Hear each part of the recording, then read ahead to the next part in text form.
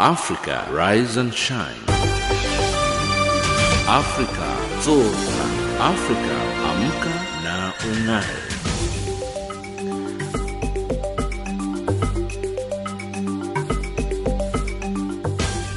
Good morning and a very warm welcome to Africa Rise and Shine. This is Channel Africa, the voice of the African Renaissance, coming to you live from Johannesburg in South Africa. We are on the frequency 7230 kHz on the 41 meter band to Southern Africa and on 15255 kHz on the 19 meter band to Far West Africa. I'm Lulu Gabu in studio with Onelin Zinzi, Asanda Mazawanyane and Tami Uza. In our top stories on Africa Rise and Shine at this hour, Africa is said to be making progress in women empowerment and the trial of former Ivorian president gets underway. In economics, Mexico will today launch a long-delayed tender for one of the largest infrastructure projects. And in sports news, Lucas Sithole sealed another wheelchair title for South Africa. But first up, the news with Onelin Zinzi.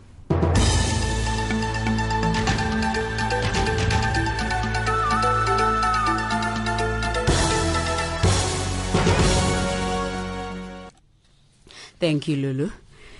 Former Côte d'Ivoire President Laurent Gbagbo and his co-accused former militia leader Chablé Goudé say they should not be standing trial because there is no evidence against them. The two men have pleaded not guilty at the International Criminal Court in The Hague. Gbagbo is charged with war crimes and crimes against humanity. Hundreds of protesters gathered outside the ICC saying Gbagbo was trying to bring democracy to the country and should be released. Jack Perrock has more. Well, at the moment, the defence are saying that essentially they should not be stood trial here because of there is a lack of evidence. There's been hundreds of protesters. They've been there all day protesting, saying that the two men should be released immediately. Many of them believe that Laurent Gbagbo was actually trying to impose democracy in the country. This is a trial that's going to last 3 years or so. There's around 700 witnesses that will give evidence in this trial. The Somalia cabinet has agreed on a model for election later this year, calling the long-awaited decision an important milestone for the Horn of African nation. United Nations envoy for Somalia, Michael Keating, told the UN Security Council on Thursday that the decision this week was the culmination of almost 6 months of intense consultations. Keating was also stressed that Somalia's Islamic extremist insurgents, Al-Shabaab, still remains a potent threat. Burundi's main opposition group has urged the international community and the African Union to approve plans to send an AU peacekeeping force to the strife-torn country. This despite President Pierre Nkurunziza's objections. Burundi has been in turmoil since April last year when Nkurunziza said he would stand for a third term, a move which left more than 100 people in the country dead and thousands displaced. The AU says it's determined to end the crisis in Burundi with a summit on Saturday due to vote on sending a 5,000-strong peacekeeping force. Nigeria's former highest-ranking Air Force officer has been arrested as part of an investigation into the alleged diversion of funds intended to fight Boko Haram.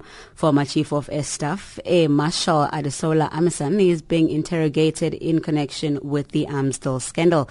The statement from President Muhammadu Buhari's office on January 15th said the EFCC probe into alleged weapons procurement fraud has been widened to include 17 former or serving high-ranking officers.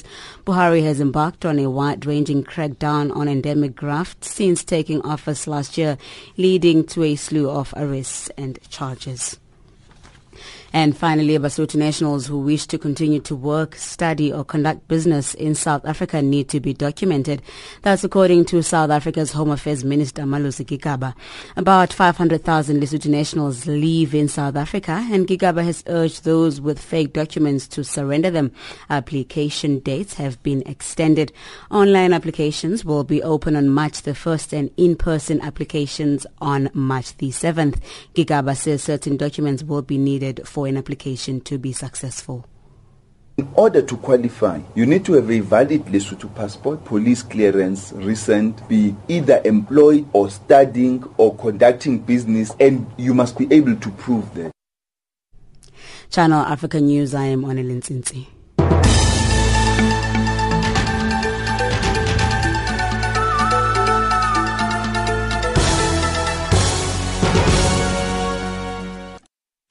Thank you, Onele. It's 8:05 Central African Time, and you're listening to Africa Rise and Shine. We're coming to you live from Johannesburg in South Africa on the frequencies 7230 kilohertz on the 41 meter band to Southern Africa, and on 15255 kilohertz on the 19 meter band to Far West Africa.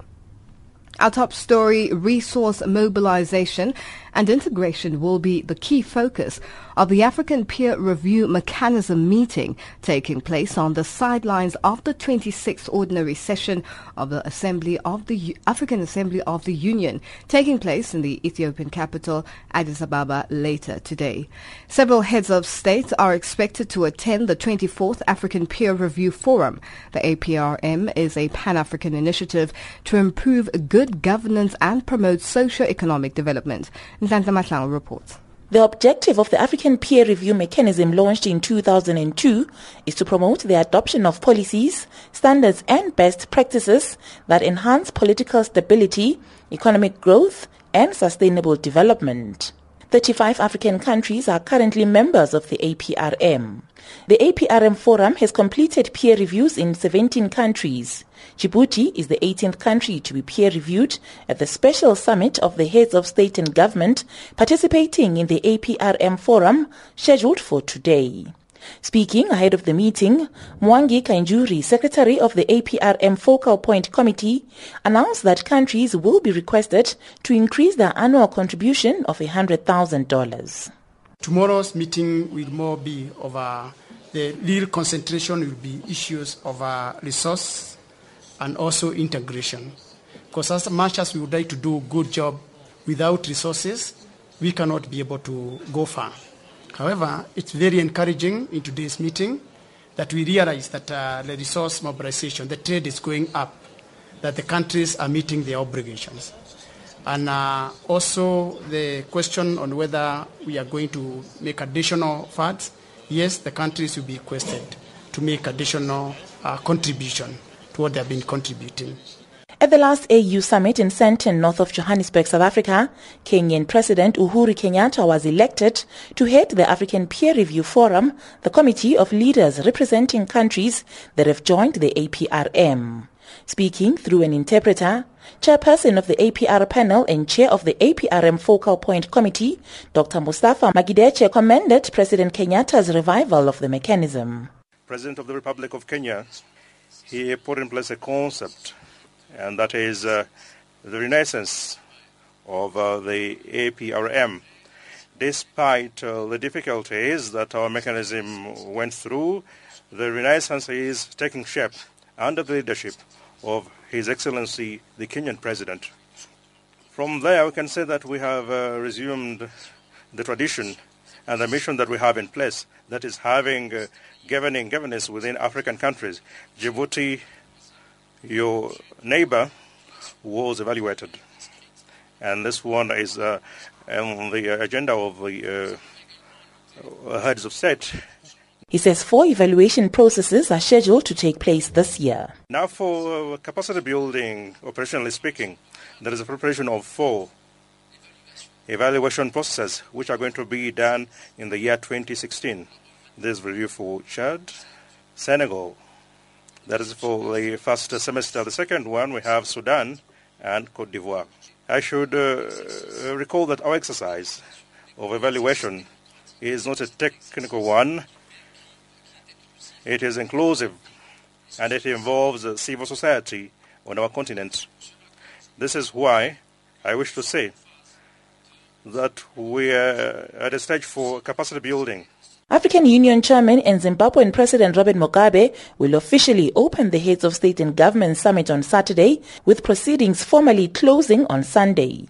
And in those 48 hours, African leaders are expected to debate several key issues relating to women's empowerment, peace and stability, food security, infrastructure development, and the post-2015 development agenda, amongst other issues. Reporting for Channel Africa, I am Ndlandla Mahlangu in Addis Ababa, Ethiopia. Africa is making progress in women empowerment, with African Union member states slowly bringing more women on board in traditionally male-dominated sectors. This is according to the AU Commission for Political Affairs. It is celebrating that the continent is leading the world on women parliamentarians. It has 37 countries with the highest number of women MPs. Continental body dedicated 2016 to women's empowerment, and this year the theme is the Year of Human Rights, with a special focus on the rights of women. Debo Mukobo reports from the Ethiopian capital, Addis Ababa. Pushing ahead with gender parity, and the African Union started at its headquarters.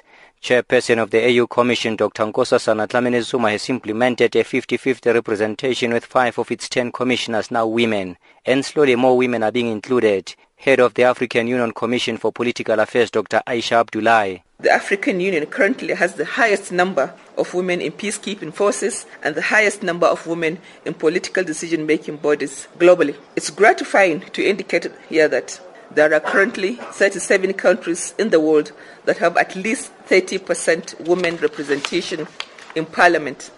Your Excellencies, 16 of these countries are in Africa. Rwanda is currently the leading country with the highest number of women in parliament worldwide. Dr. Abdullahi also praised the SADC region.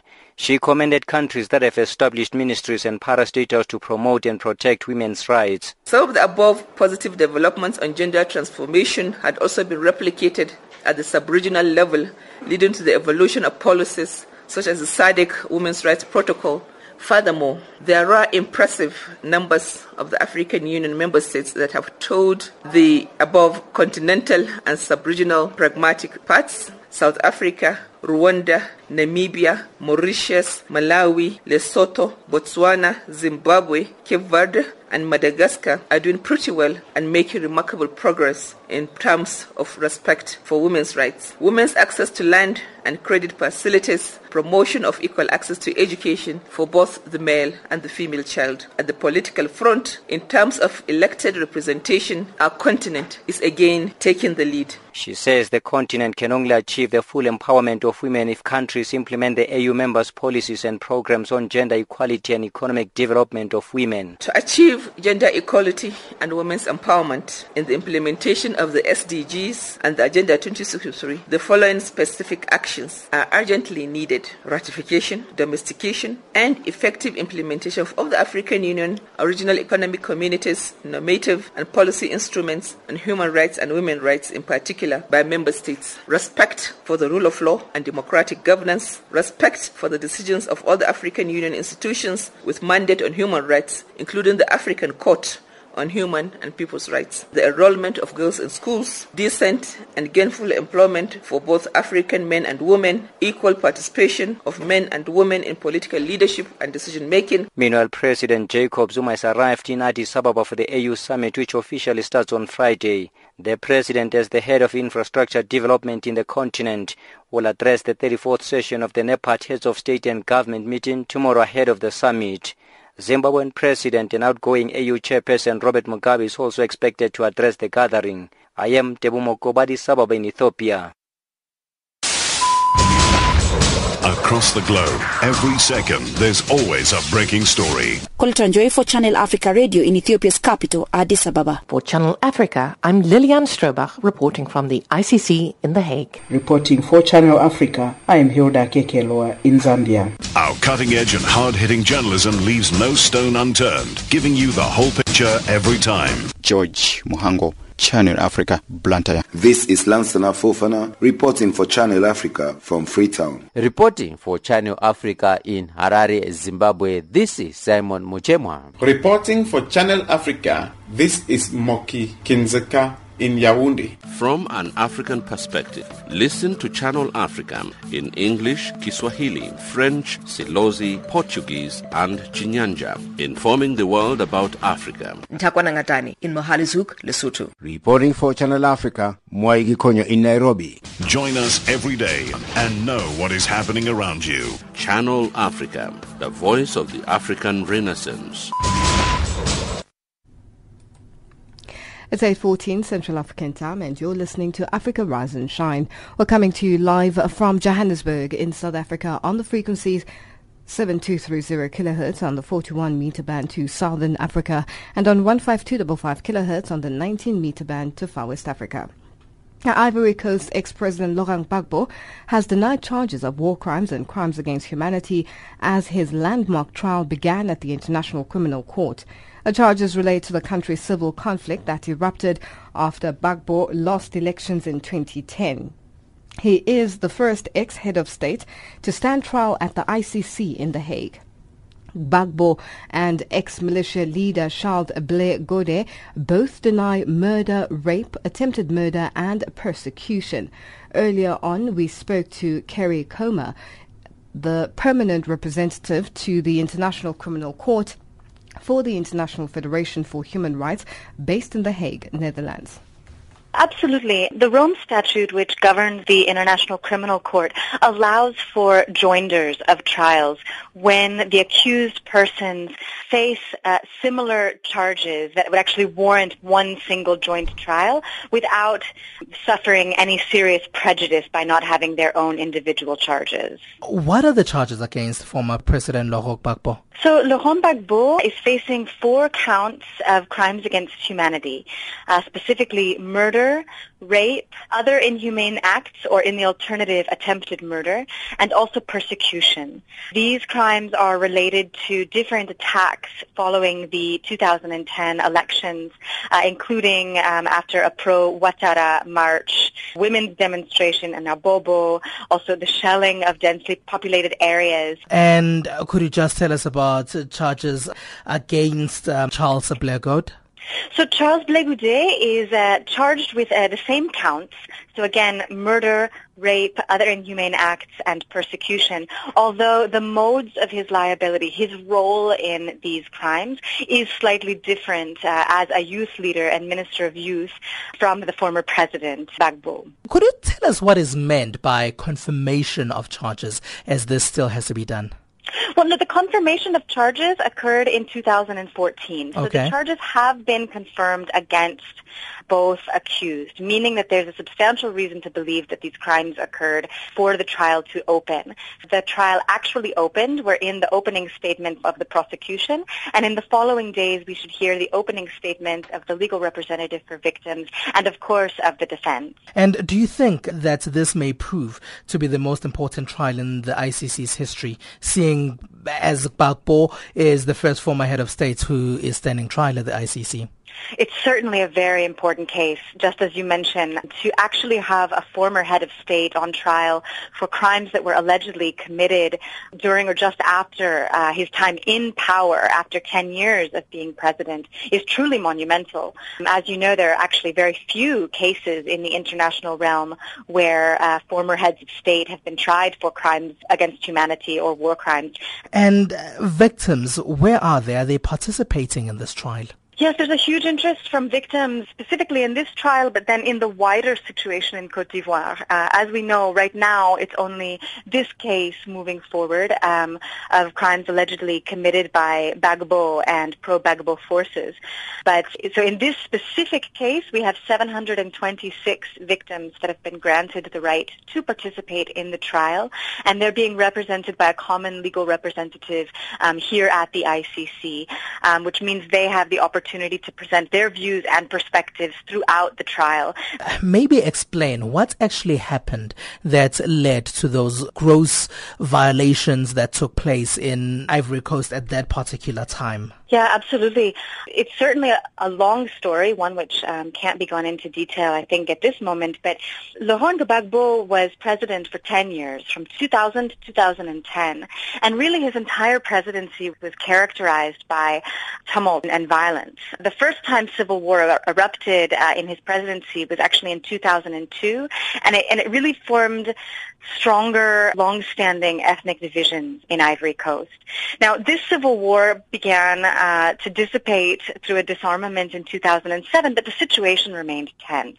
So in 2010, when Alassane Ouattara was declared by, UN-certified elections to be victorious in the presidential election, thereby deposing President Gbagbo, these tensions overflowed again and really simmered back into into a full-fledged civil war. Both Gbagbo and Ouattara were claiming victory in the elections, and growing violence between the two political groups erupted, with alleged attacks by armed forces on both sides, really beginning in early 2011. And from that, are Gbagbo and Charles Ble Goude the only two people that are standing trial for this? So at this point, that's the only trial that's open here at the ICC. However, Laurent Gbagbo's wife, Simone Gbagbo, also has a warrant for her arrest. She has been convicted in Côte d'Ivoire, in Ivory Coast, for different charges. On that account, the current government of Ivory Coast has refused to surrender her to the ICC. However, there is an ongoing investigation by the International Criminal Court into alleged crimes committed by the other side, the pro-Ouattara forces. And the prosecutor has repeatedly reiterated, particularly in the past few days, that those investigations have intensified. So I think it's certainly possible that in the upcoming months or years we will certainly see a further trial at the ICC or the other side of the violence, but there's no guarantees, of course. You're saying the other side of the violence. Is Ouattara a part of that side? Because people could have supported him, but maybe he might get off. So is he part of that group that's being investigated? Well, the investigations are currently confidential, so we don't know exactly how far up a chain these investigations are going or who would have criminal responsibility at this point. That was Kerry Comer, permanent representative to the International Criminal Court for the International Federation for Human Rights, on the line speaking to Spumelele Zondi. South Africa's Minister of Mineral Resources, Mosebenzi Zwane, says there's been a downward trend in the annual figures of fatalities in the mining industry over the past year. He released statistics on the health and safety performance of the mining industry for the 2015 calendar year in Pretoria. Zwane says this is massive progress as compared to the 2 decades before 1994. Fanuel Schumer reports. The decrease in the number of fatalities in the mining sector is attributed to stakeholders' cooperation, the state's development and implementation of appropriate policies to cap the scourge could not be overlooked in this instance. Mineral Resources Minister Mosebenzi Zwane told the media in Pretoria it is encouraging that 2015 saw the lowest ever fatalities recorded in the mining sector as compared to the previous year. This is encouraging, an indication that our combined efforts as stakeholders are bearing fruit. A total of 77 fatalities were reported in 2015 compared to 84 reported for 2014, and this translates to an improvement of about 8% year on year. The minister went on to expand on the breakdown of the sector's fatalities as per commodity year on year as follows. Gold mines reported 33 in 2015 versus 44 in 2014, which marks an improvement of 25%. Platinum mines reported 22 in 2015 versus 16 in 2014, a regression of 38%. Coal mines reported 5 in 2015 versus 9 in 2014, a significant improvement of 44%. Zwane rubbished the notion that the number could have reduced due to the number of job losses.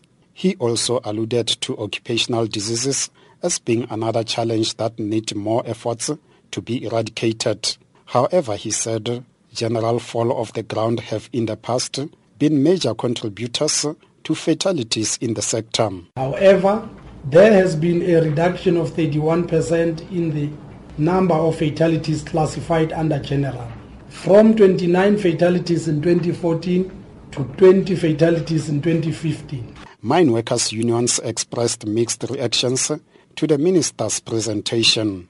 National Secretary of the NUM, Eric Qilishanam, says although they welcome the decline in the number of fatalities in the mines, more still needs to be done. As national workers, we welcome the decline in terms of the fatalities, but we are seriously concerned because people who are dying are breadwinners, are family leaders. Therefore, we can't have families without leaders and say we care about that. it needs the industry to pull up its socks so that zero harm is achieved at the end of the day.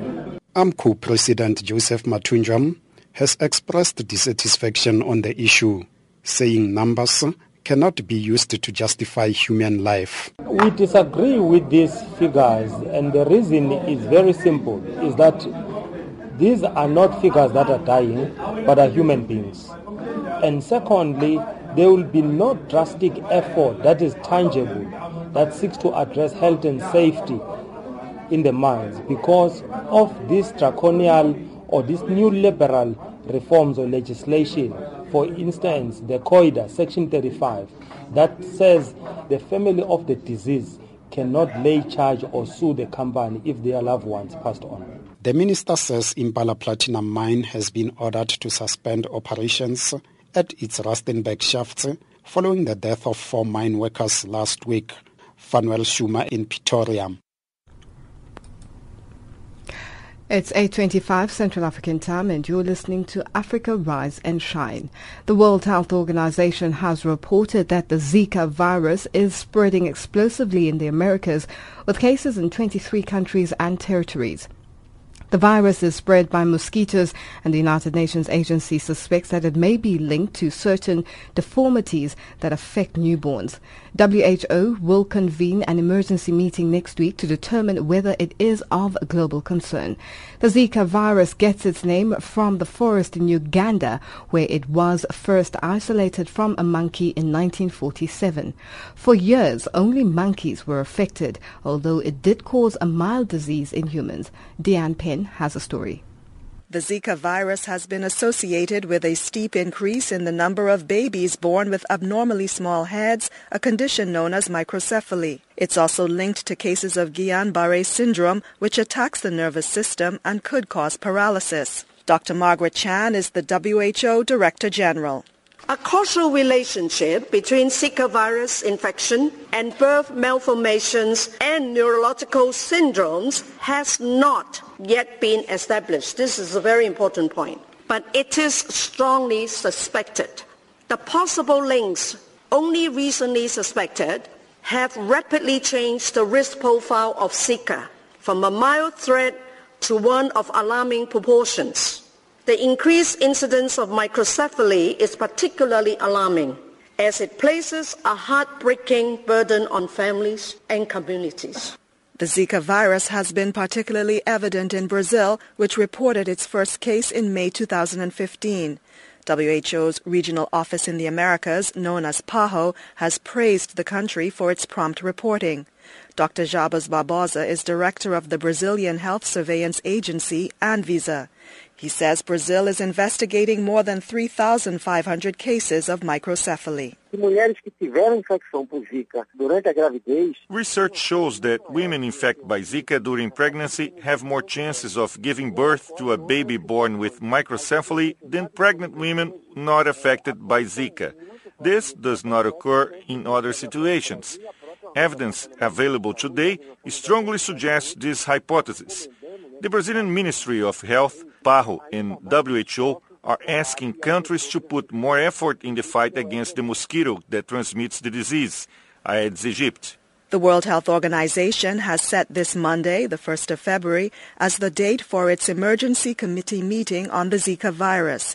The UN agency later plans to convene expert groups to address what it sees as critical gaps in scientific knowledge about the virus's effects on fetuses, children, and adults.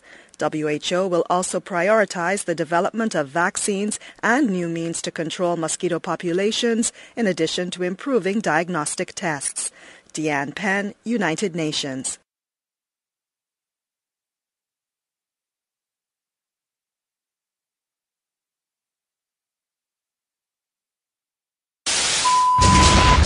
Across the globe, every second, there's always a breaking story. Colton Joy for Channel Africa Radio in Ethiopia's capital, Addis Ababa. For Channel Africa, I'm Lilian Strobach reporting from the ICC in The Hague. Reporting for Channel Africa, I am Hilda Kekeloa in Zambia. Our cutting-edge and hard-hitting journalism leaves no stone unturned, giving you the whole picture every time. George Muhango, Channel Africa, Blantyre. This is Lansana Fofana reporting for Channel Africa from Freetown. Reporting for Channel Africa in Harare, Zimbabwe, this is Simon Muchemwa. Reporting for Channel Africa, this is Moki Kinzeka in Yaoundé. From an African perspective, listen to Channel Africa in English, Kiswahili, French, Silozi, Portuguese and Chinyanja, informing the world about Africa. Ntakwana Ngatani in Mohalizuk, Lesotho. Reporting for Channel Africa, Mwai Gikonyo in Nairobi. Join us every day and know what is happening around you. Channel Africa, the voice of the African Renaissance.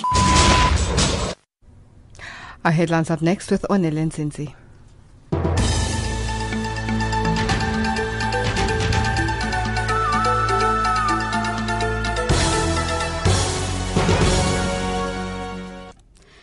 Burundi's main opposition group urges the international community and the African Union to approve plans to send an AU peacekeeping force to the strife-torn country. Zanzibar's main opposition party to boycott election rerun. And the United States promises to tackle ISIS beyond Iraq and Syria, signaling an increased focus on Libya. Channel Africa News, I'm Onele Nzinzi.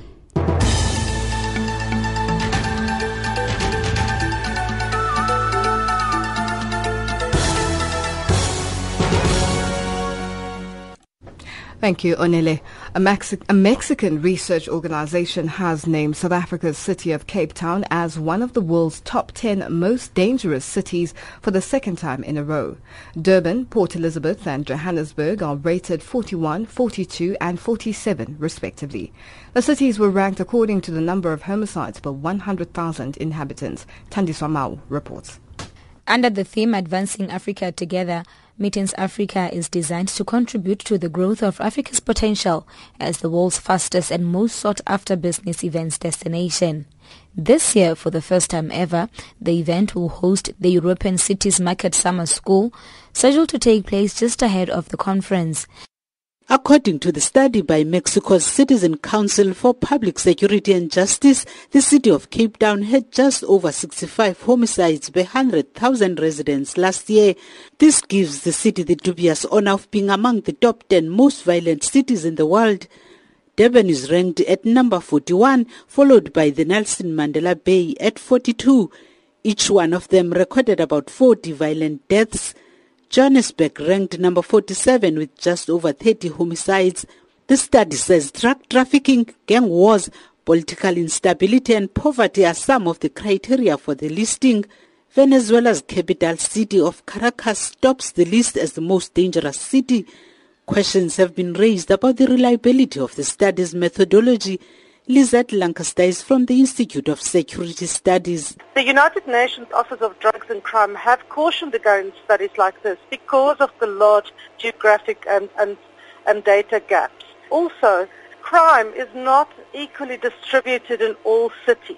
So a study like this can really cause panic and drive away tourists, while the study is not necessarily the most credible. Mayoral Committee member for safety in the city of Cape Town, J.P. Smith, has also rubbished the report. And then, of course, there's the problem with that the stats on which they're basing their statistics, aside from only reflecting parts of the planet, are inaccurate. The South African statistics, a lot of the NGOs and criminologists in South Africa who studied those stats said those stats cannot be accurate. These Cape Town residents have expressed conflicting views about the study. Where I come from in Mitchell's Plain, even to get work is tough. You're hearing gunshots outside and you're thinking, must you go to work or must you stay?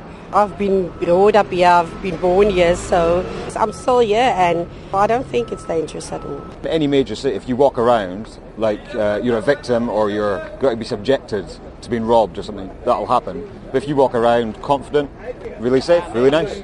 I don't think it's dangerous to live in the city. No incidents ever since I've been here for 3 years. So for me, it's a great place. Nice environment, nice people, in fact. Most of the cities on the list are from Latin America. South African police have not been immediately available for comment. And that report by Thandiswa Mau. Tourism experts from around the African continent will converge in South Africa next month as the country hosts the 11th annual Meetings Africa conference. A 3-day event showcases Africa's diverse offering of services and products, It also provides a platform for African associations and industry professionals to network and possibly partner to help transform the tourism and economic industry on the continent. This year, the conference covers, among others, topics aimed at improving South Africa's global competitiveness and showcase the most up-to-date African trends in the meetings industry. Khomotso Mopulane reports. Under the theme Advancing Africa Together, Meetings Africa is designed to contribute to the growth of Africa's potential as the world's fastest and most sought-after business events destination. This year, for the first time ever, the event will host the European Cities Market Summer School, scheduled to take place just ahead of the conference. The school is a tailor-made course for partner organizations in the business events industry, such as convention bureaus, hotels and convention centers. South Africa has proven capacity and infrastructure to successfully host major international business events and meetings. Tourism experts say what differentiates the country from other global business events destination is the rich cultural heritage, which many at times leaves impressions on business and leisure travelers. South African National Convention Bureau Chief Amanda Kosenhlapo says South Africa, as the continent's leading tourism and investment destination, will boast a high number of international and regional buyers under one roof. For Meetings Africa, we are still running with the theme, the strategic positioning, Advancing Africa Together. But our campaign this year is Think African. And it's to showcase the best of business event products and services that Africa has on offer. Meetings Africa provides that global access to exhibitors, as they do not have to go to any other travel trade show. We will be hosting the first ever European City Marketing Summer School. And during this time, top global professionals will share knowledge and insight as well as latest business events trends in a bid to enhance more innovative ways of operating in a fiercely competitive global business events industry. South African Tourism Acting Chief Executive Officer Thembiso Dlamini speaks on how such events boost a country's economy. The business events industry is a great driver of economic development, as we all know, and South Africa's business event strategy is focused on building the knowledge economy of our country and accelerating its microeconomic benefits by attracting events in 6 identified economic sectors. And the sectors are in manufacturing, the mining metals, business process outsourcing, creative industries, life sciences, and information and technology. We're number 1 meetings destination in Africa. And in the Middle East, we're number 32 globally, as recognized by the ICA ranking. And we're leading, from a continental point of view. What is important for us is how do we then lead the continental collaboration and partnerships to grow our own industry towards growing the continental capacity. Aspiring exhibitors at the conference are encouraged to register for the event well in time. For Channel Africa, I'm Khomotso Mopulane in Johannesburg. Traditional healers from across South Africa this week gathered in the country's city of Johannesburg to discuss their future in healing.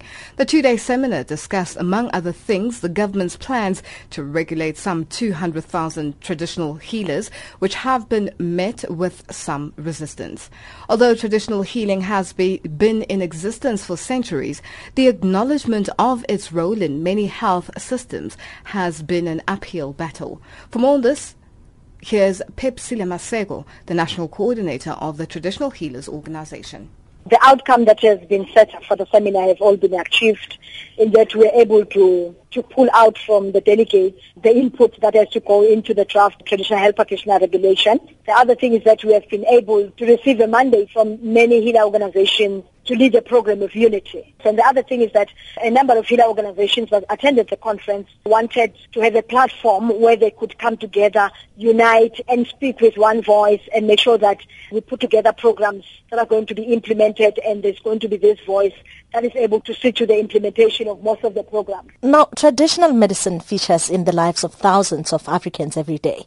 What are some of the stereotypes that exist for the traditional healers and traditional medicine? There's quite a lot of stereotypes. Among others is that we're having a government and politicians that simply do not care about traditional health practice. And the reason for them not caring about traditional health practice is precisely because largely government is funded by pharmaceutical companies, and these pharmaceutical companies, they always see us as competitors. So definitely they're not happy to see the existence and rapid development of traditional medicine.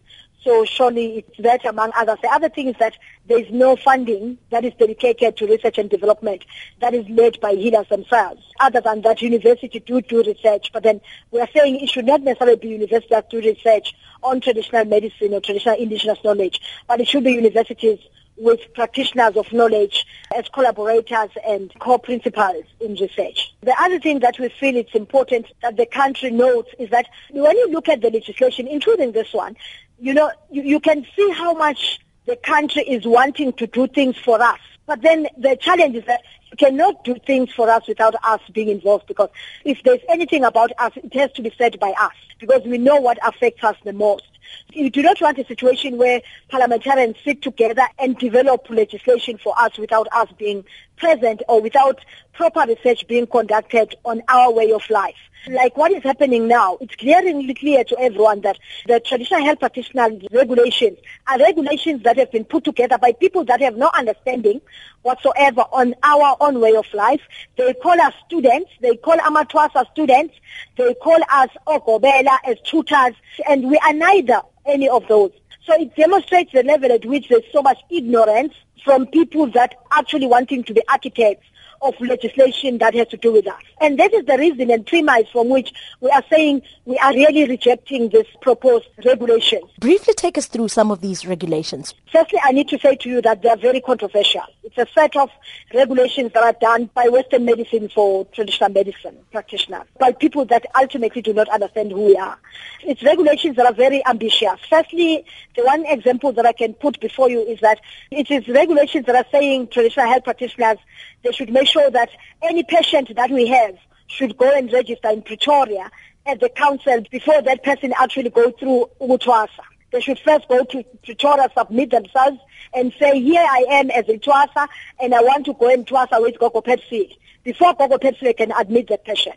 Really? Would you do that in Baragwanath Hospital, wherein a patient that is sick terminally goes to Pretoria to the Department of Health, registers themselves before they can actually be admitted in hospital? That has never happened. But you can see the level at which the legislatures themselves were ignorant in this. And then the second thing is that they are saying there should be an age limit of 18 years. In fact, you should be 18 years and above for you to be a healer. Now, you cannot say being a healer is something that you call, that you register to become, but instead it's a calling. A calling comes any time and at any age of your life. The only thing that they need to say is that if you are that young, you'd rather have to be accompanied by your mother or your father or whoever the guardian that signs documents on your behalf. Now, they said a lot of things that really do not make so much sense. Now, do you think that the use of traditional medicine is under threat from culture change and modern society? It has nothing to do with modern society, because whether you're modern or not modern, the important thing that we need to maintain is that you cannot divorce yourself from culture. That is why you cannot say, because now I'm a judge in a court somewhere, if I'm a Christian, I have to leave out being Christian. I don't have to be Christian anymore. Meaning the culture, the Christian culture, you have to dismiss. No, you don't do that. You grow with your culture. In fact, the best developed people, they grow within their own cultures. There is no threat on culture, there is no threat on anything else.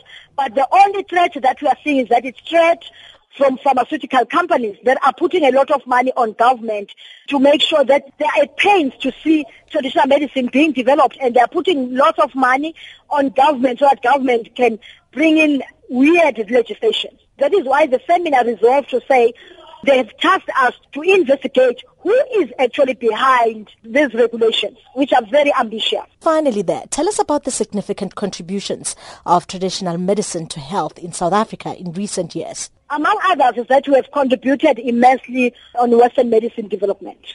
You know, if you look at 65% of drugs developed for cancer, 65% were developed from traditional medicine, and that is our knowledge, of which we have never benefited economically from that knowledge. The other thing is that, look at what is happening. Traditional medicine is contributing close to 3 billion to the GDP of this country through the sales of African traditional medicine. That demonstrates to you how much traditional medicine has contributed towards developing the many portfolios of government. And yet nothing comes back to traditional medicine to develop traditional medicine. We feel that it's high time that traditional medicine is given and accorded the right space and respect that it deserves. That was Pepsile Masego, National Coordinator of the Traditional Healers Organization in South Africa, speaking to Elizabeth Lidicha. It's 8:45 Central African Time and you're listening to Africa Rise and Shine. We're coming to you live from Johannesburg in South Africa on the frequencies 7230 kHz on the 41 meter band to Southern Africa and on 15255 kHz on the 19 meter band to Far West Africa. Our economics update up next with Asanda Mataunyane.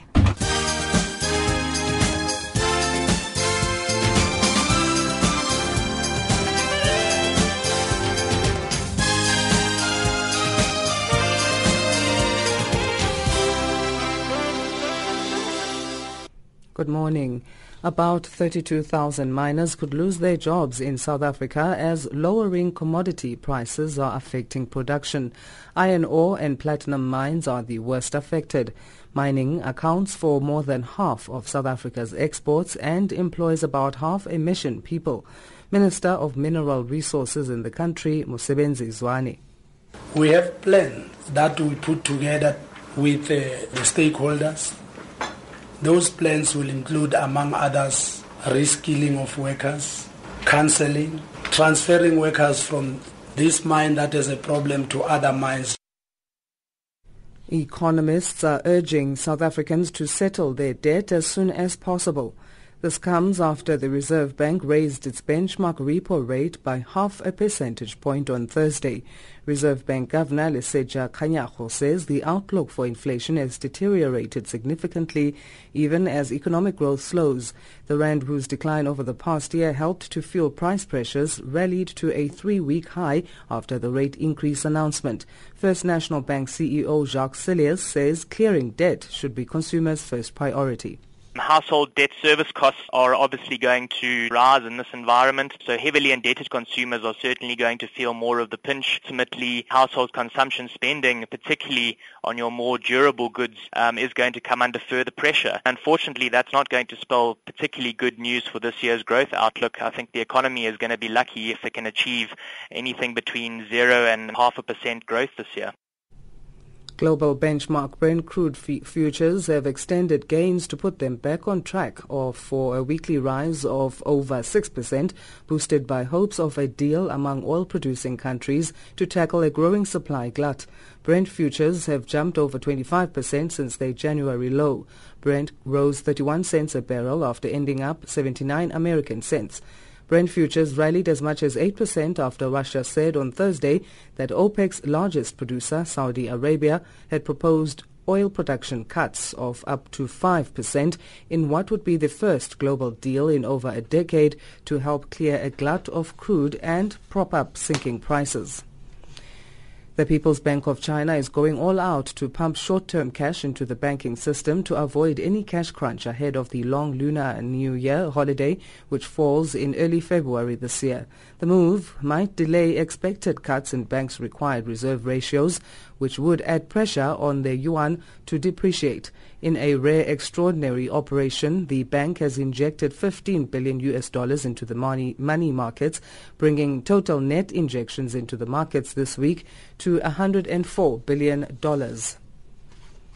Mexico is launching a long-delayed tender for one of the largest infrastructure projects under President Enrique Peña Nieto, a wholesale telecoms network that will cover most of the country.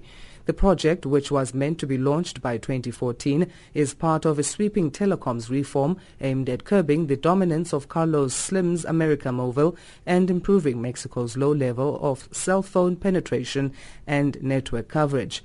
It offers the winner cheap, high-quality spectrum. The government last year said it had expected a capital investment of around $7 billion in the project. Looking at the financial indicators, the US dollar is trading at 16.32 to the South African rand, 11.39 to the Botswana pula, and 11.19 to the Zambian kwacha. It's trading at 0.69 to the British pound and 0.91 to the euro. Looking at the commodities markets, gold is trading at $1,122 and platinum is at $878 an ounce, while the price of Brent crude oil is at $32.75 a barrel. Channel Africa Economics News, I'm Asanda Mataunyane.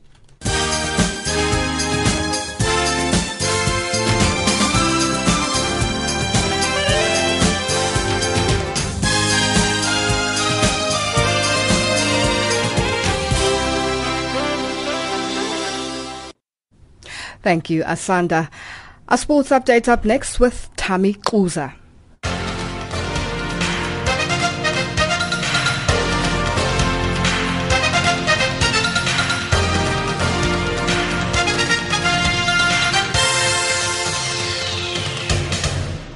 Thanks for joining us once again. Let's start with football, where Rwanda's Amavubi will look to bag a win as they clash against DRC in the 2016 CAF Africa Championships quarter-final match that will be played on Saturday.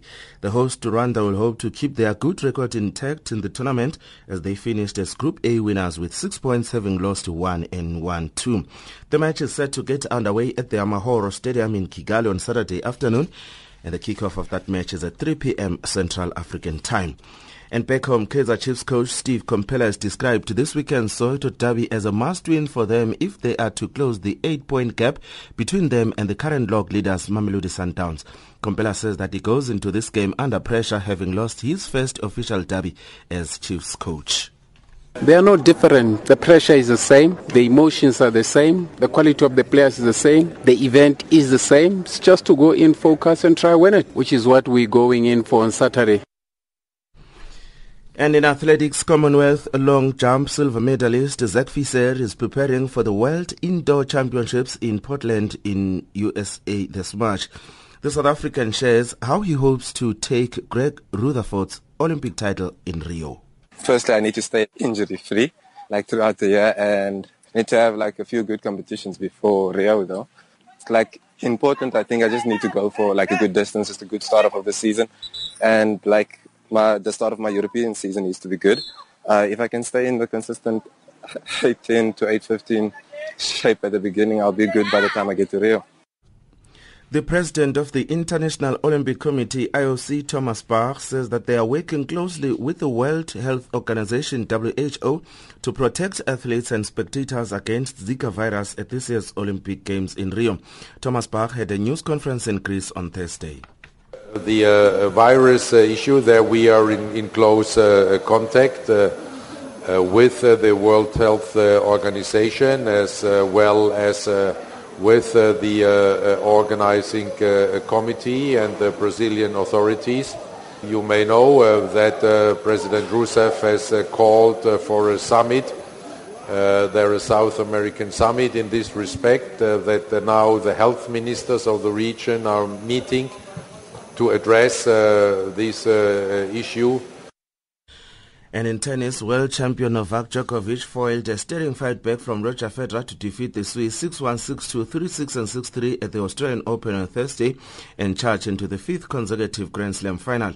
The world number one will bid for a record 6 title in Melbourne Park and will meet the winner of second seed Andy Murray and 13th seed Milos Raonic, who play in the second semi-final on Friday. Chris Powers has more. For 2 sets, Federer was made to look like a novice. Djokovic played some outstanding tennis, and on the few occasions he gave Federer the chance to go for a winner, Federer frequently overhit.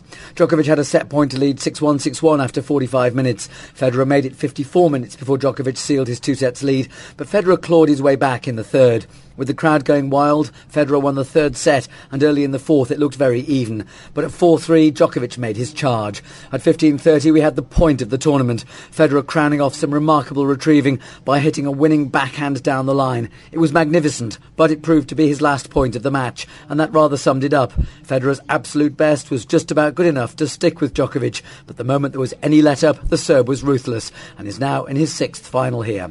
His opponent will either be Milos Raonic or Andy Murray, who play tomorrow night, probably for the right to be cannon fodder against the irresistible Djokovic. And finally in golf, Scotland's Paul Lawrie leads into the third round of the Commercial Bank Qatar Masters. Twice a winner in Doha, the Scot is now 11 under par and a 1-stroke clear of Nicholas Colsaerts. Nick Dye reports. Lawrie first won in Qatar ahead of his Carnoustie success. He then won again in 2012, helping to earn his place in the Ryder Cup team. So he has great memories of the course, and he's certainly always shown his proficiency at playing in the wind. Colsaerts came through the afternoon with a fine back 9 for 10 under par, feeling he's getting back to the form which won him a Ryder Cup spot. One of the pre-event favourites, Sergio Garcia, has moved to prominence at 8 under with a 66, while the first-round leader Louis Oosthuizen and defending champion Brandon Grace both remain in the hunt. That's the end of our sport. Stay tuned to Channel Africa and back to Lulu Gabu. Africa, rise and shine. Africa, zorka. Africa, amka na ung'are.